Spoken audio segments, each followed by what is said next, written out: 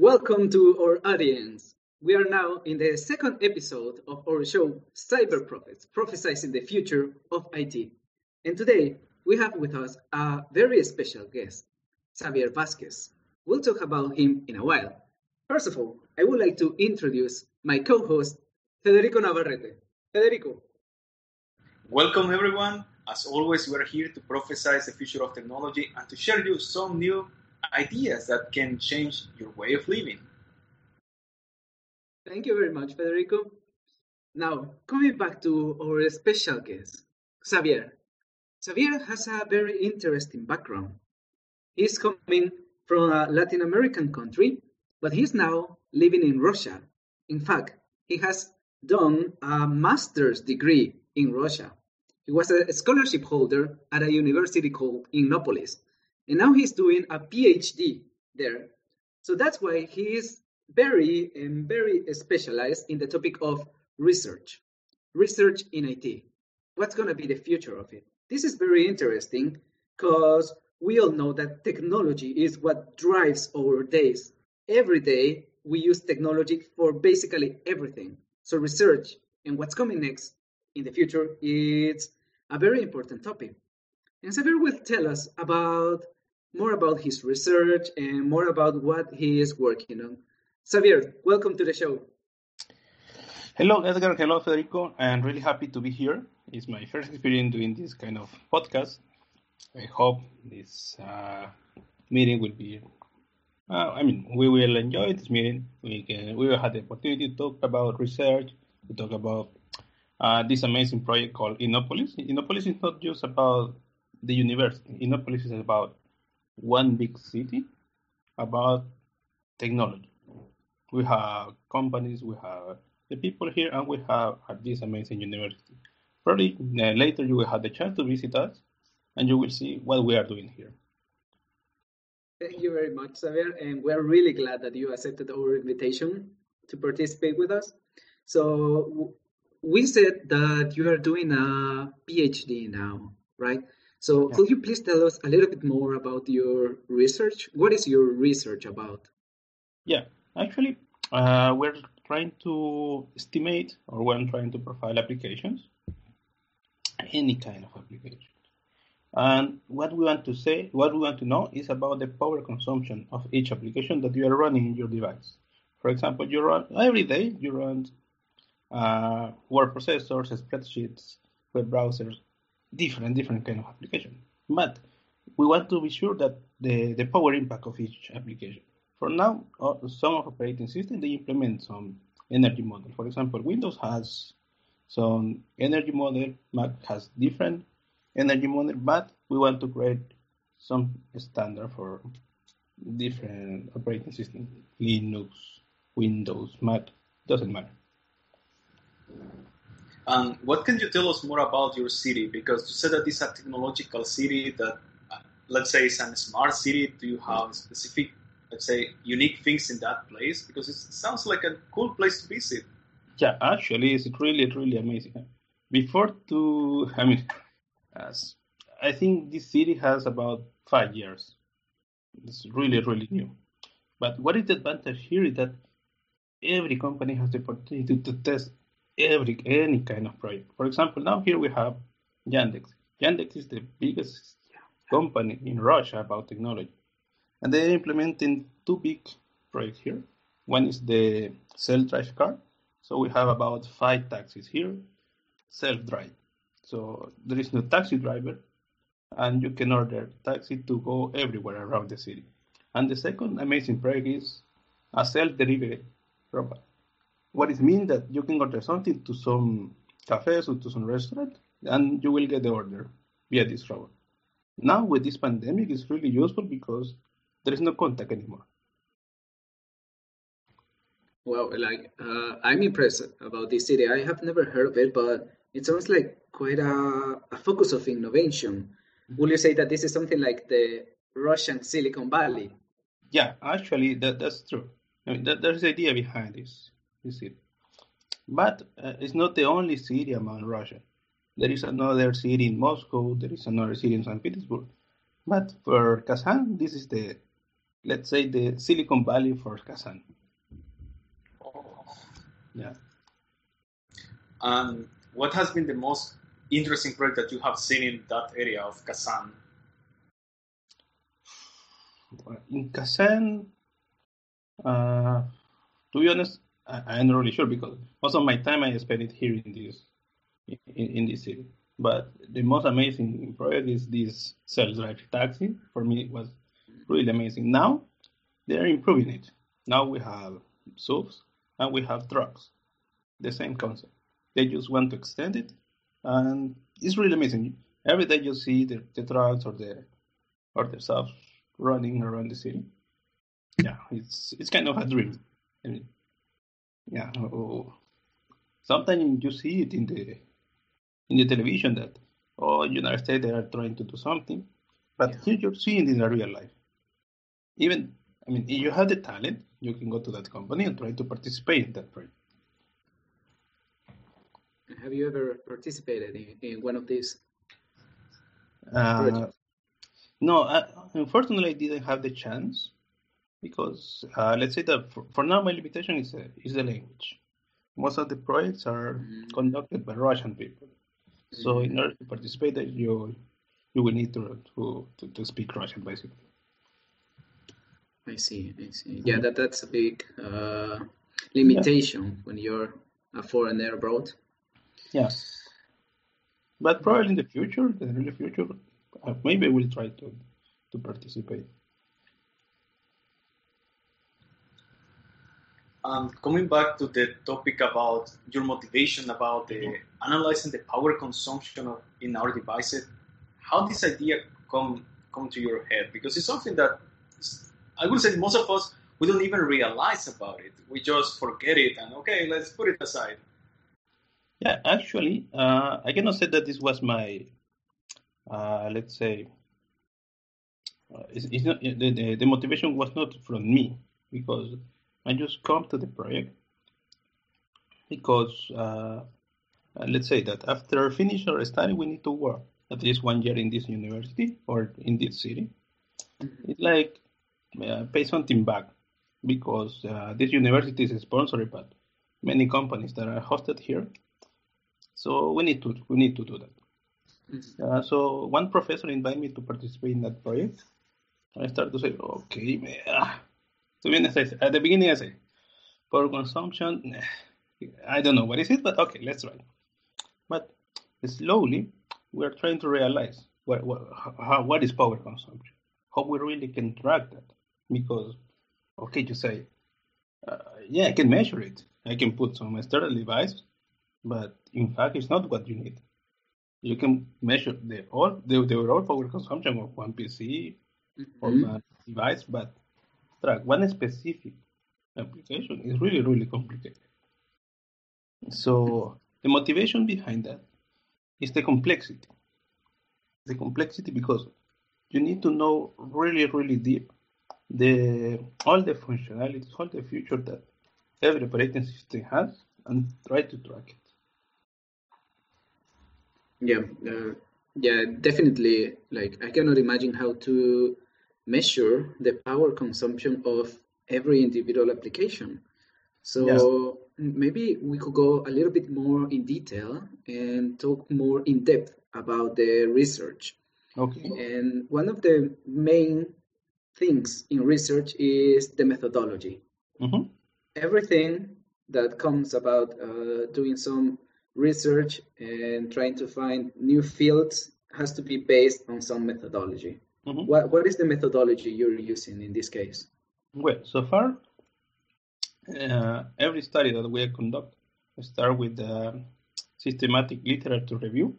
That means we will review ton of papers, 100, 200 papers. What we expect at the end of this task to have some research questions. Overall, we have an idea, power consumption, but we don't know how to start. So that's why we try to check what the people were doing before and try to get how we can improve those studies. Then our plan is to create one hypothesis, design the experiment, and run it. Let's say the advantage here is we have students, a lot of students. We have about 1,000 students. So somehow we can use them in order to collect some information. Then with that information, we can extract some. So at the end, we can come up with one conclusion and present it to our sponsors. So let me just come up with a follow-up question. And you said that you have at your disposition about 1,000 students to collect information. So does this mean that the kind of tests you are performing are like basically empirical, like you are running them on these students? For now, yes. I mean, before we check the work that has been done for another guys. They propose to implement different tools. Some of them, they already implement some tools for Linux. There are a couple of tools that they track, they measure this power consumption, but we want to create something broader, let's say. Yeah. I see. Yeah. The advantage is most of the subjects that are related with coding, with software management, software design, it's about conduct projects. So we can somehow track the performance of each team using the tool that we have developed. And have you noticed any specific challenge? Because you mentioned Linux, but we have Mac OS, we have Android, iOS, and Windows, and perhaps even other Russian OSs or Chinese OSs that have no idea. Yeah. Have you noticed any specific challenge when you are dealing with other operating systems, especially the ones that are not open source? Because perhaps the main reason why Linux was chosen is that it's open source. Well, actually, as you said, it's really challenging, mostly for Linux. For Windows, let's say that is kind of common or just standard. Mac is a bit limited, the information that we can extract, but what we can get is useful for us. But for Linux, the point is that we have a ton of distributions. For example, here at the beginning we target Debian-based distributions, but then we realized that some of our students, they have Arch-based distribution. So this means we need to recreate everything. But the advantage is some of these students, they're really, really skilled. They have really impressive skills. So from time to time, they propose to work with us. So they say, okay, I have a different operating system, so let's work together. Give me the chance to help you. And probably for that way, okay, they can get some extra points, or they can keep some tasks. So it's convenient. I mean, for the student, because they have the chance to participate in our project, to get some experience, and for us because we get more information and more tools. And besides the access that you have to your CSK tests, what other facilities does the university offer you in order to perform your research? Well, it depends. I mean, for example, for our case, we don't need something additional, some additional equipment, some additional devices. We don't require those things. But we have other kind of labs. For example, we have robotic labs. They have really big devices. They have robotic arms. They have cars. They have drones. So if you're talking about this kind of facilities, yeah, they have. So everything is at your disposition there. Yeah. Based on the papers and the things that you have read, because you told us you have read hundreds, perhaps 200 or even, I don't know how many papers, do you think that there is enough research to your area? Because maybe they are a mix of thousands of different papers, but they don't really add you anything valuable to you. Do you think that we have enough information? I think we have it. The problem that that I realize is this information, this knowledge is not transferred to the students, to the industry. Because what we usually do is to teach how to code. What the people get from the university, how to code, how to create one app, how to create one graphical interface. Then, okay, you will go to the industry, you will work, and that's it. Probably you will start to learn some different frameworks, but you will never put attention on how much electricity you were using, if your code is really efficient. No, because it's not the task. The task is you need to put a blue box here and you will put it. Probably the blue box is not really efficient in terms of electricity. Who knows? We don't know. We're not really aware of the power consumption in any topic. Probably the most, let's say, the people who is really aware of that, from my perspective, is the hardware people, because they are constantly trying to create more efficient hardware. But from the software perspective, we don't really care about it. And we don't usually do that. That is true. Like I personally, as a software developer, I take this for granted, and I have never thought about the power consumption of my machine or when I am coding. So I am very glad that there are people out there actually performing some research on this topic. Yeah. And now, what the plan for us is create these tools, create a framework, and then try to implement it in the industry. Because then the people, the company, they will have some insights about the power consumption of their applications. So your plan is to reach these, like the hardware producers, and propose the software producers. The software producers. The software producers. Yeah. I see. So you will be focusing on the software side, in order to get to know how much they are using in every application. So will this be like some sort of add-on or like some plugin? Well, so far what we have is kind of data collectors that you will install in your computer. We will track the processes in your computer. Mm-hmm. Probably some people is a bit afraid of share this personal information. Yeah, privacy, right? Yeah. But anyway, we will get it. At the end, this information will be provided to the manager.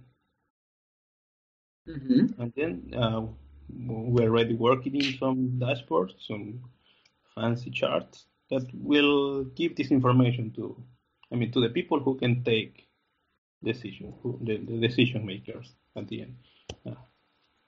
Because if this information never reaches these people, they will never do something. Yeah, that is totally true. But now that you mentioned this, the data collectors, and that is tracking the processes in your PC, I'm not aware of how the laws regarding privacy are in Russia. But for instance, here in Europe, we have the GDPR, and the GDPR was enforced like last year.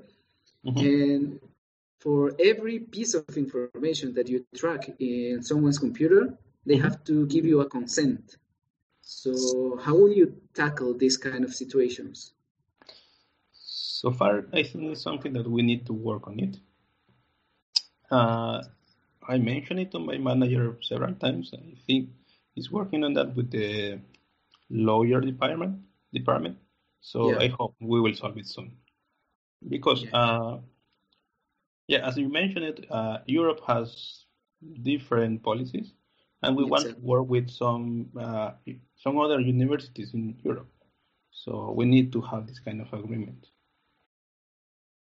And just to clarify, does Russia have anything similar to GDPR, some law regarding the privacy? To be honest, I cannot say anything because I'm not really expert in Russian policies. I see. Yeah. But I believe that kind of research that you're doing, especially that the European Union and, let's say, in general, the entire world is trying to reduce the carbon footprint. that is something that is affecting all of us. It can encourage others to join to your team. Do you think that there is enough research like about this analysis? Because your analysis can bring us this about the carbon footprint. You think there is enough data to persuade the other guys to join you? We hope that. I mean, I cannot say that. Okay, based on our research, we will attract more people. They will work on the same field, but we hope. But how we can get it is showing that we have a really big problem there. There is a really big issue in terms of power consumption, and nobody cares about it. At the beginning, what we can do is try to introduce this issue to our students. We can say, okay, we were tracking this information. We know that there is an issue. And in this university, we will try to address it somehow. But then, hopefully more people will join to this topic. We hope so too. And now I would like to focus on a very specific topic, Xavier, which is very trendy nowadays. Okay. And that is IoT. Okay. As you know, like IoT is basically now just like booming. It's everywhere. But all of these devices require now a data connection or a Bluetooth connection. They need to be connected to the internet. And this just seems to be increasing our carbon footprint. So what do you think about the proliferation of the IoT devices? Do you think they are going to expand our carbon footprint? Yeah, actually, I mean, in terms of electricity, for sure, they will do it. But we need to think about the plastic waste, other kind of metals. I don't know. I mean, it's not only about electricity, but it's really amazing that everything that we're buying now is connected. Even the toothbrushes. Oh, yes. They have Bluetooth connection. I don't understand why, but okay. They have let's say wireless charging. They have Bluetooth. They have some of them. They have Wi-Fi connection. Why? Okay, probably we need to track everything. Some people is aware to track everything that they are doing, but I think there should be a limit. I mean, there are some tasks that you can do it manually. I mean, you can track how often you brush your teeth. You don't need such kind of special devices, but okay, it's innovation. Let's say it's a trend. Everyone wants to have a wireless toothbrush. Why? Because it's a trend. Looks good. Let's say that it's more effective than the classical toothbrush. But what is next? At least it can give you notifications, right? When it's one reminder. Okay, it's time to brush your teeth. Yeah. Okay. Yeah, but for me, the point is we need to have this limit. It's good to have everything connected: lights, toothbrushes, probably the toilet, the kids, everything. But as a human beings, we need to have a limit. And going a little bit deeper in this, let's say, hyper-connected things, like I will say that for the last 10 years, we are moving more and more to the cloud. It's like we're using Azure, AWS, Google Cloud, Yandex Cloud, and whatever other cloud that will appear tomorrow. Any other kind of cloud. But something that I have noticed is that every time that we are building new technologies, and now that we have the Lambda things on AWS, the functions from Azure or whatever, we care less about optimization. We care less because, okay, we are going to send this new serverless function and we don't care about how long it's going to take, how is the deployment. Do you think that this is really affecting the software development because we are lazier as coders? We don't really care about those things. Well, it's kind of tricky because what is the problem, for example, with machine learning? There's some service providers. I mean, this kind of service are provided for this kind of platform. But who use machine learning? Sometimes they are not really coders, they are not really programmers. The people who use machine learning algorithms, they are mathematicians. They don't know about how the machine works. What they expect is to load this bunch of data and this some result. What is between them, they don't care. So how to make these people aware to this electric consumption? I think there is no point there, because they will not create some more optimal data models. They will not try to build, let's say, more precise algorithms. But we can put this awareness to the people who is building these machine learning algorithms, to the people who work in infrastructure, the people who work in platform services. So to these kind of people, yeah, for sure we can put. Actually, some of these platforms, they provide some forecast tools. For example, AWS, they provide AWS forecast that they provide information about the electric consumption on your platform. I think Azure, they have the same. So they are really aware of it. Yeah, for example, another thing, when you when you have a contract in the cloud, some of them, they have limitation in terms of bandwidth, in terms of I/O operations, in terms of RAM, in terms of CPU time. What it means? Power consumption, device utilization. So it means that they are really aware of it. It's important for them to optimize the electric consumption, because it's basically how they get the money, basically. Let's say that I agree with what you say, but something that I have noticed in a new trend in the cloud, that is where I see the tricky point, is related to that serverless. Because with the new serverless way of thinking, let's call it, it's like, I'm as a coder, I can code the worst code ever, I can just put it there, and since I'm charged by query, let's say, instead of RAM or anything, so I can put all garbage in the cloud, and it can really consume a lot, but there will be no way to track it. Do you think that the companies needs to, even in these cases, needs to put like something that make people aware of that? Because as this new trend of using serverless functions, I would say that you can add all garbage that you want to the cloud, and people will never realize. But yeah, but as I told you, the problem is, I can be sure that these providers, Azure, Amazon, they provide information about resource utilization.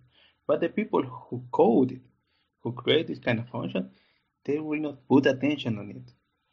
If you check the Azure dashboard, for example, they have a ton of information about your app performance. The people check it, who knows? That is the point here. How do you think that we could increase the awareness of these people, of the developers? Sorry, can you repeat it, please? Yes.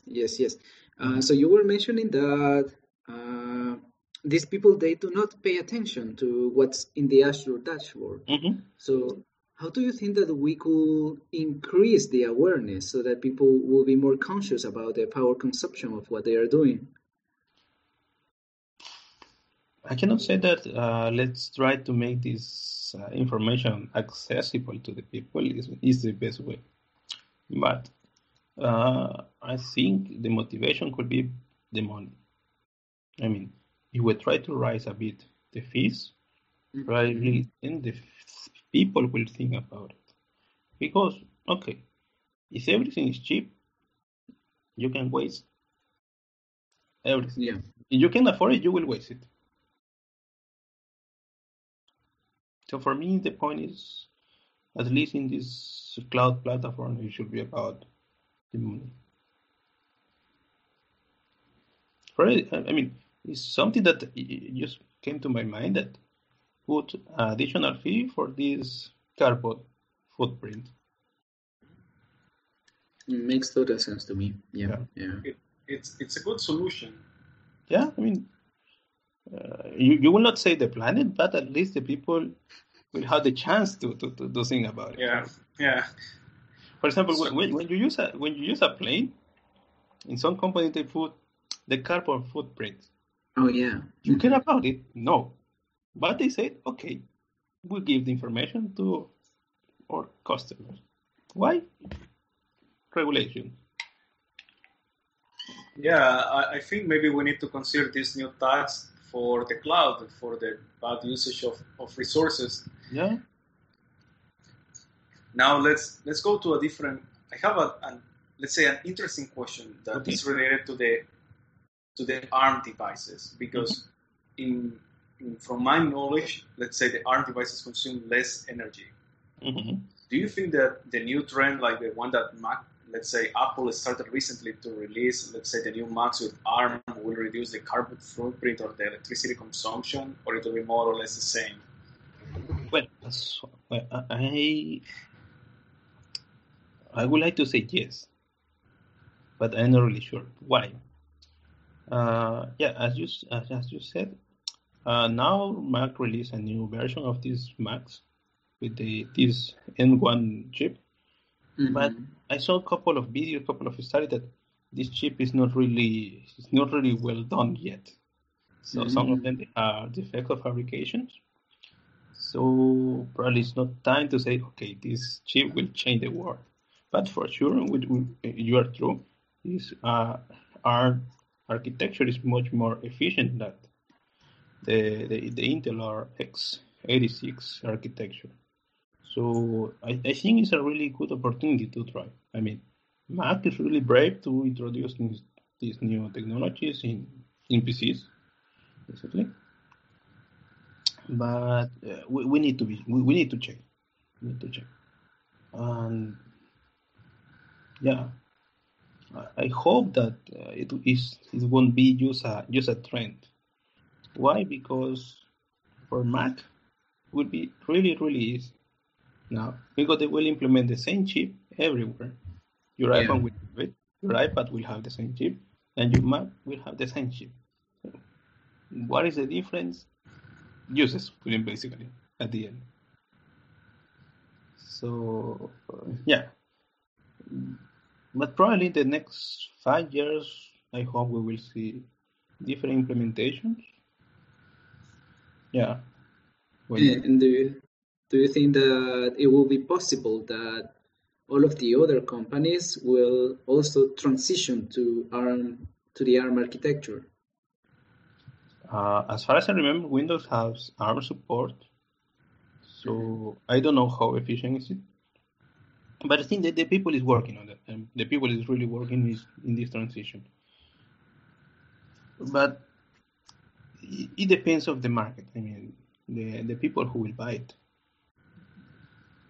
Every year you see different devices, different technologies, but then if the people don't support them, because probably this, for example, this new Mac is a bit expensive. Definitely. It's not that flexible. For example, you cannot increase the RAM, you cannot change the hard drive, as far as I know. So you will better think about it before to buy it.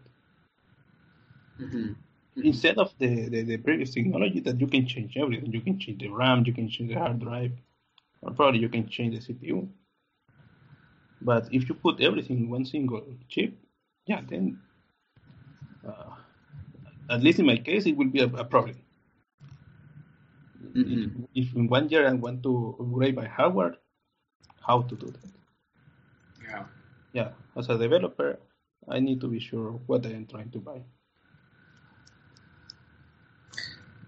And you will visualize that maybe in the next, 50 or 100 years, there will be some transition, but not from the small computers, but I mean the large industry, like let's say the supercomputers, like the ones that are in Russia, China, in the US, but the really large one that would be a transition to ARM. As I said, this is a very, very long vision. It's like... To be honest, I cannot give you an answer about it. because the supercomputers is totally a different business. What they want is really powerful computers, and I'm not really sure these ARM chips can have the same power as x86 or x64 chips. Another thing that nowadays is impacting is, let's say, these Bitcoin farms. Yeah. So if you see, they want really brutal power. I mean, you will have ton of graphic cards mining Bitcoins. Who cares about the power impact there? Who cares about the carbon footprints there? Yeah. They want to mine. They want to get some money. Yeah. Probably they will have a couple of dollars, a couple of euros at the end. But what is the impact of the environment? You see, in IT, for one hand, you want to decrease the power impact, but for another hand, you are trying to create something worse. So in IT, we have this problem. Yeah, and like, just to, I'm very curious about this topic, about the supercomputers. So, do you know, Xavier, if there is any research focused on the power consumption on supercomputers? I don't know, to be honest. That you're aware of? No, but I think it's a good idea to check. Unfortunately, we don't have any supercomputer in this university, but I think we have some agreements with other universities that they may implement this kind of computers. Well, if you would like to, let's say, find an agreement or a university, you can contact the one where I used to study in Poland. Okay. Lodz University of Technology. They have a supercomputer next to the airport that they built it from scratch. Okay. I would be glad to have this contact because, for now we're tracking user devices, but why not to check what is the efficiency in a supercomputer? Exactly. Yeah, I am aware of that one because it was built by my university like 4 or 5 years ago, and it's running next to the airport. Okay. I'm not sure what kind of I know more or less what kind of experiments they are working on because they are mostly working with the things related from the space of the EU. Okay. But I'm not sure what kind of projects are running. But it's related to those projects from the space. Okay, great. Yeah. Now I would like to talk a bit about research per se, and so you, Xavier, as a researching in IT, what kind of tools are you using to perform your research?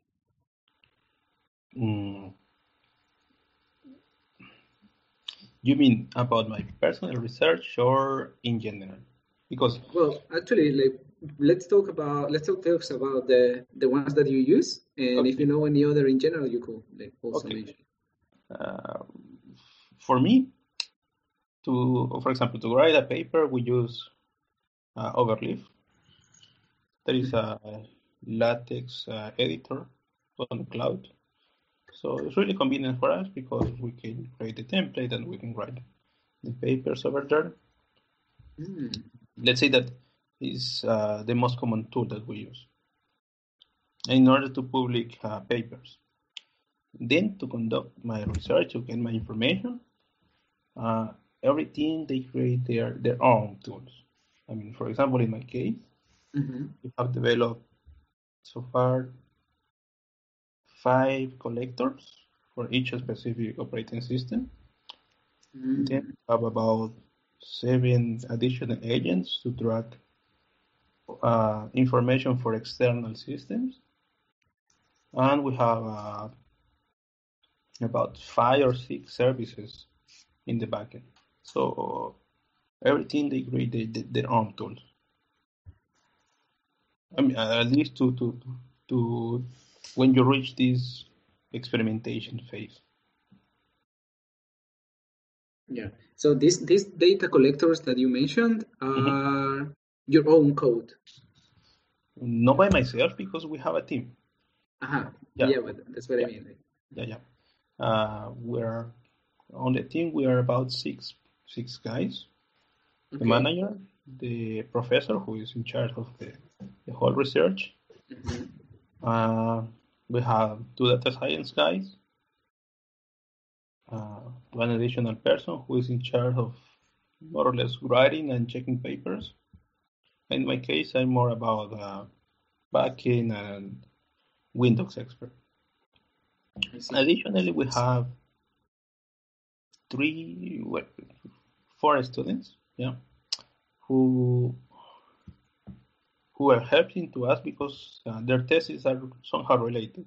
For example, we have one guy who is tracking the Android efficiency, another who is in charge of Linux again, and we have 2 data scientists who works in data analysis.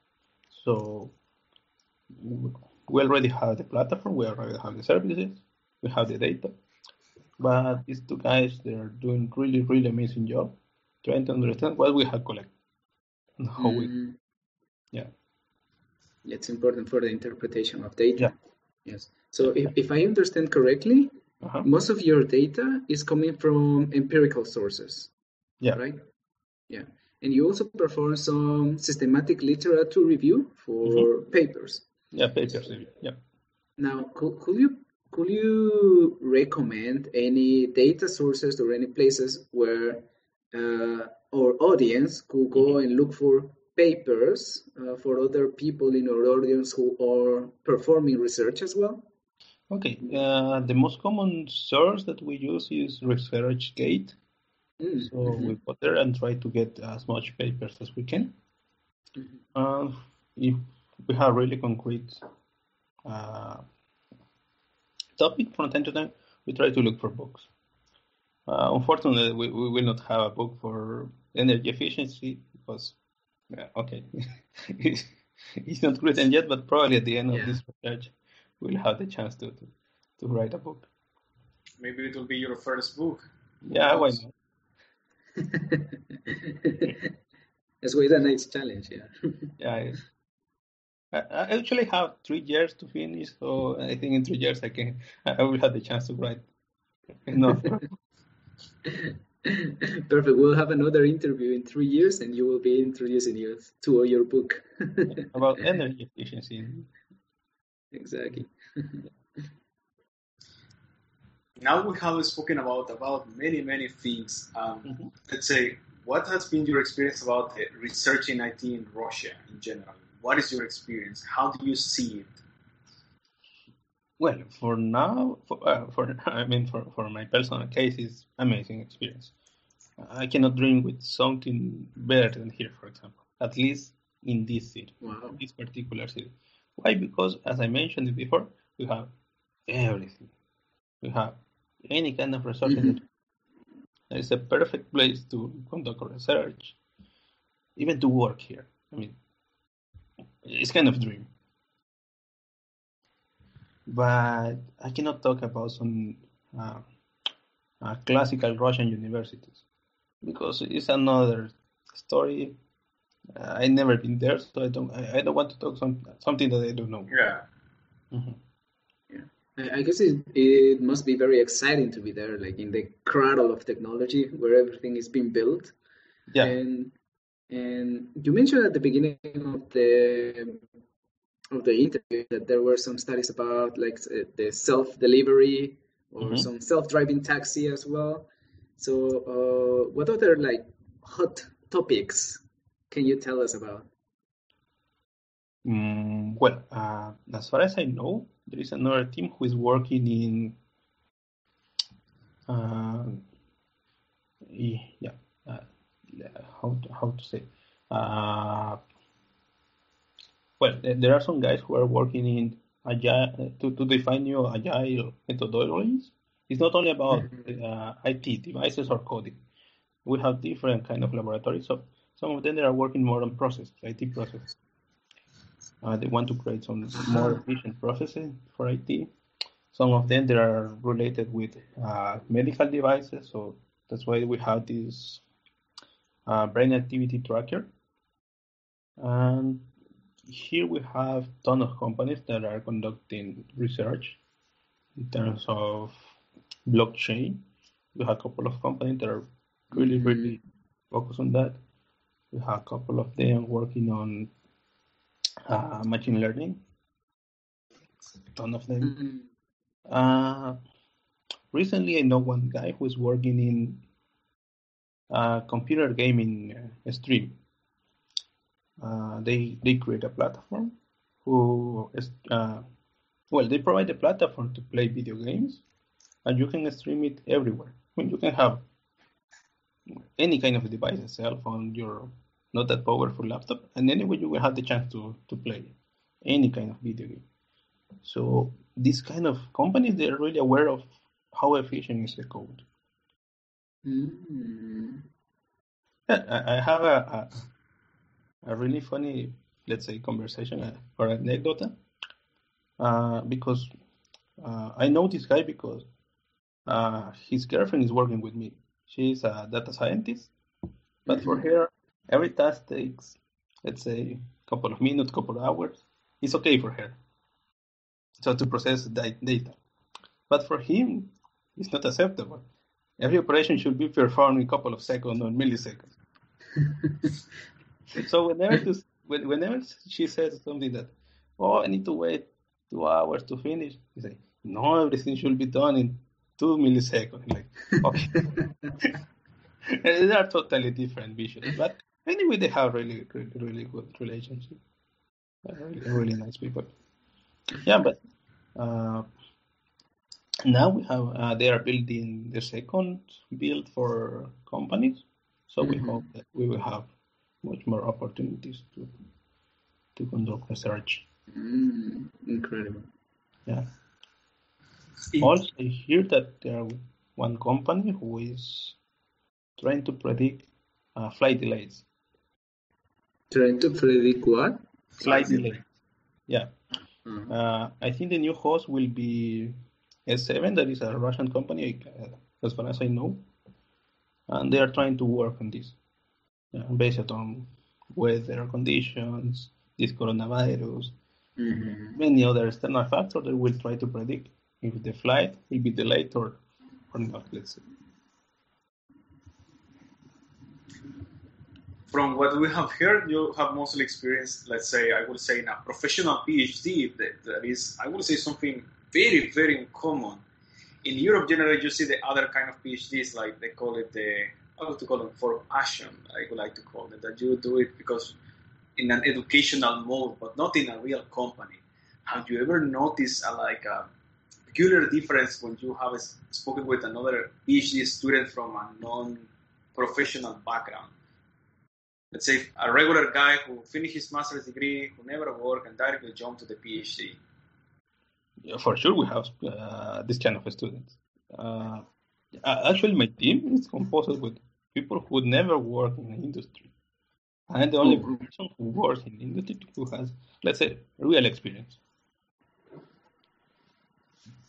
But for example, how do you see the difference in the way of working? Because you have already the experience and you're working in a corporate, let's call it a professional PhD, and the other ones is like a regular PhD. I think for them it's much more easy to look in different directions. Because for me, I already set with something. So from time to time, they propose different ideas, but I say, what is going on there? Why do we need to do that? I mean, if you try to apply it in the real world, we don't really need that. For example, this topic about energy consumption. In the real world, I mean, you will never be aware of it. You till the point that you reach this place, that they reach this place, the people start to talk about it.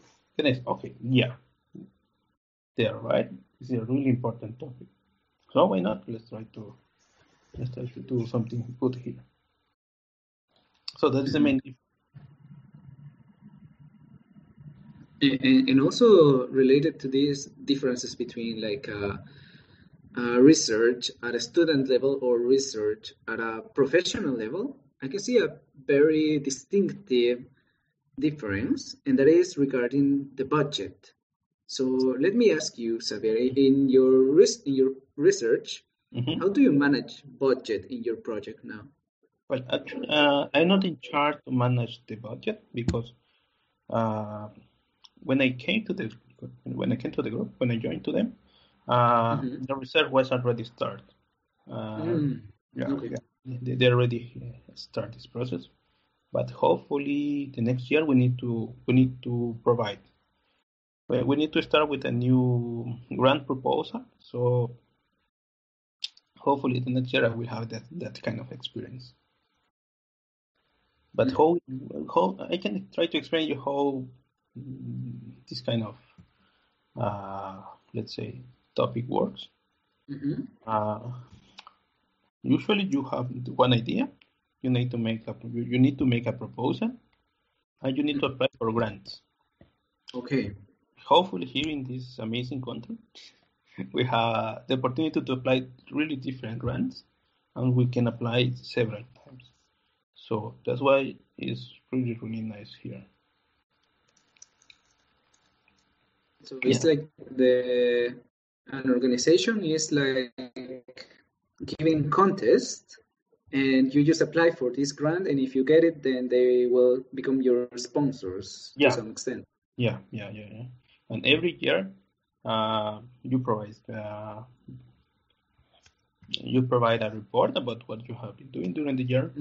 Yeah. And if you get the approval, I mean, if they really like what you were doing, they will approve the next year. I see. Yeah. If you are doing anything, okay, they will say, okay, bye.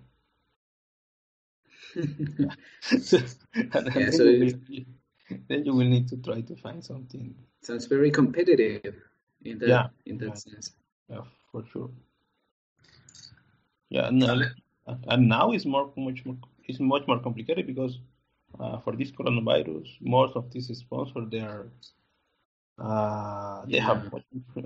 have less money, so they cannot provide us this kind of sponsorship. Yeah. And let's suppose that someone would like to join you, or someone would like to apply to these master programs or PhDs in Russia. How will they apply? Is it any specific procedure, or how did you discover it, in fact? Well, actually, for me, for me, it was kind of luck experience. As you may know, Edgar applies to several places several times. I remember that he was frustrated sometimes.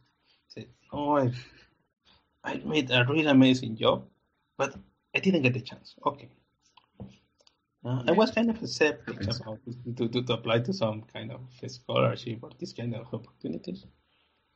But I checked it in our international affairs minister. They have a list of opportunities that you can apply. I checked Russia Innopolis University. I didn't know anything about this university. So I said, okay, let's try. And 1-2 months, everything was solved. Yeah, it was very fast. Really fast, really easy. They just asked me if I can somehow speak English, my diploma, if I can get some visas. And I said, okay. That's it. Yeah. But in order to start the bachelor here is really, really challenging. Here in this particular university, I think we have the top students. Among Russia, we have the best ones. Wow. Yeah, most of them they won some hackathons, or they had the best scores in their let's say high schools.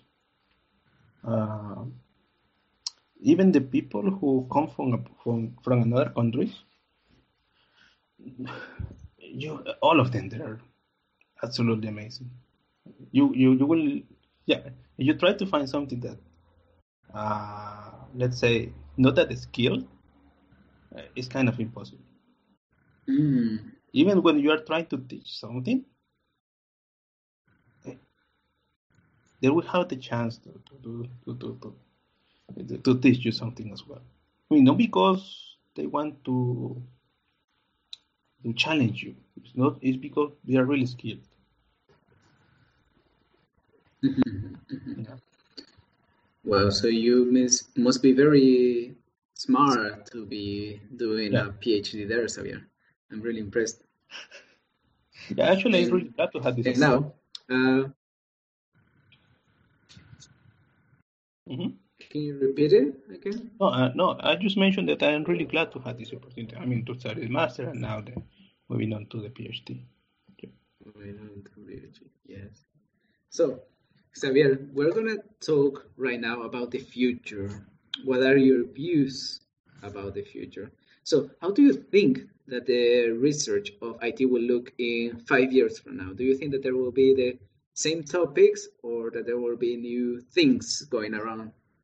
I told you, I mean, I cannot say that they will be stuck in some problem. It's impossible to say that. When I came to the project, it was just about energy consumption.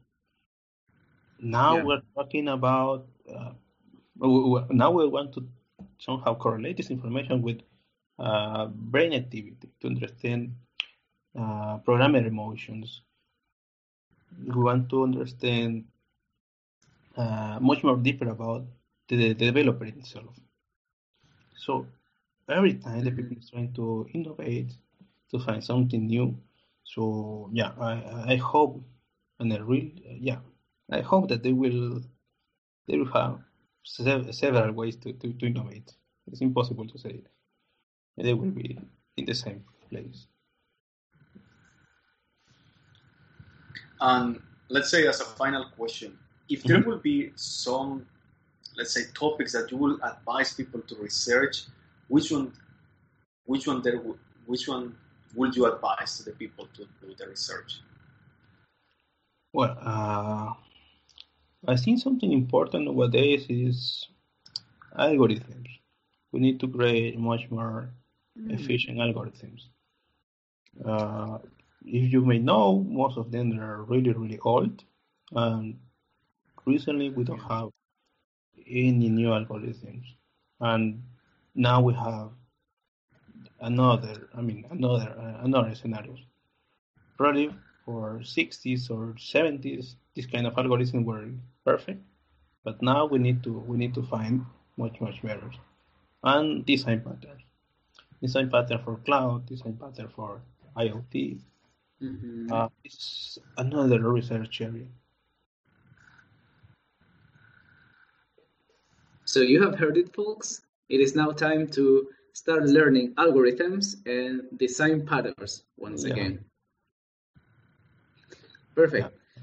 So I think this concludes our today's episode. Federico, do you want to say some last words?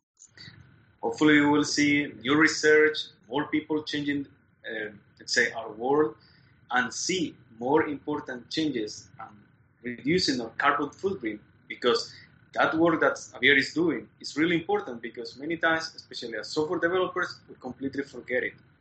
Hopefully in 3 years we will have Xavier's book, and here we will know the first preview, so revealing to you the secrets of how to become an efficient coder.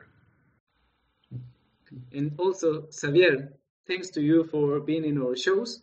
Do you have any last words for our audience?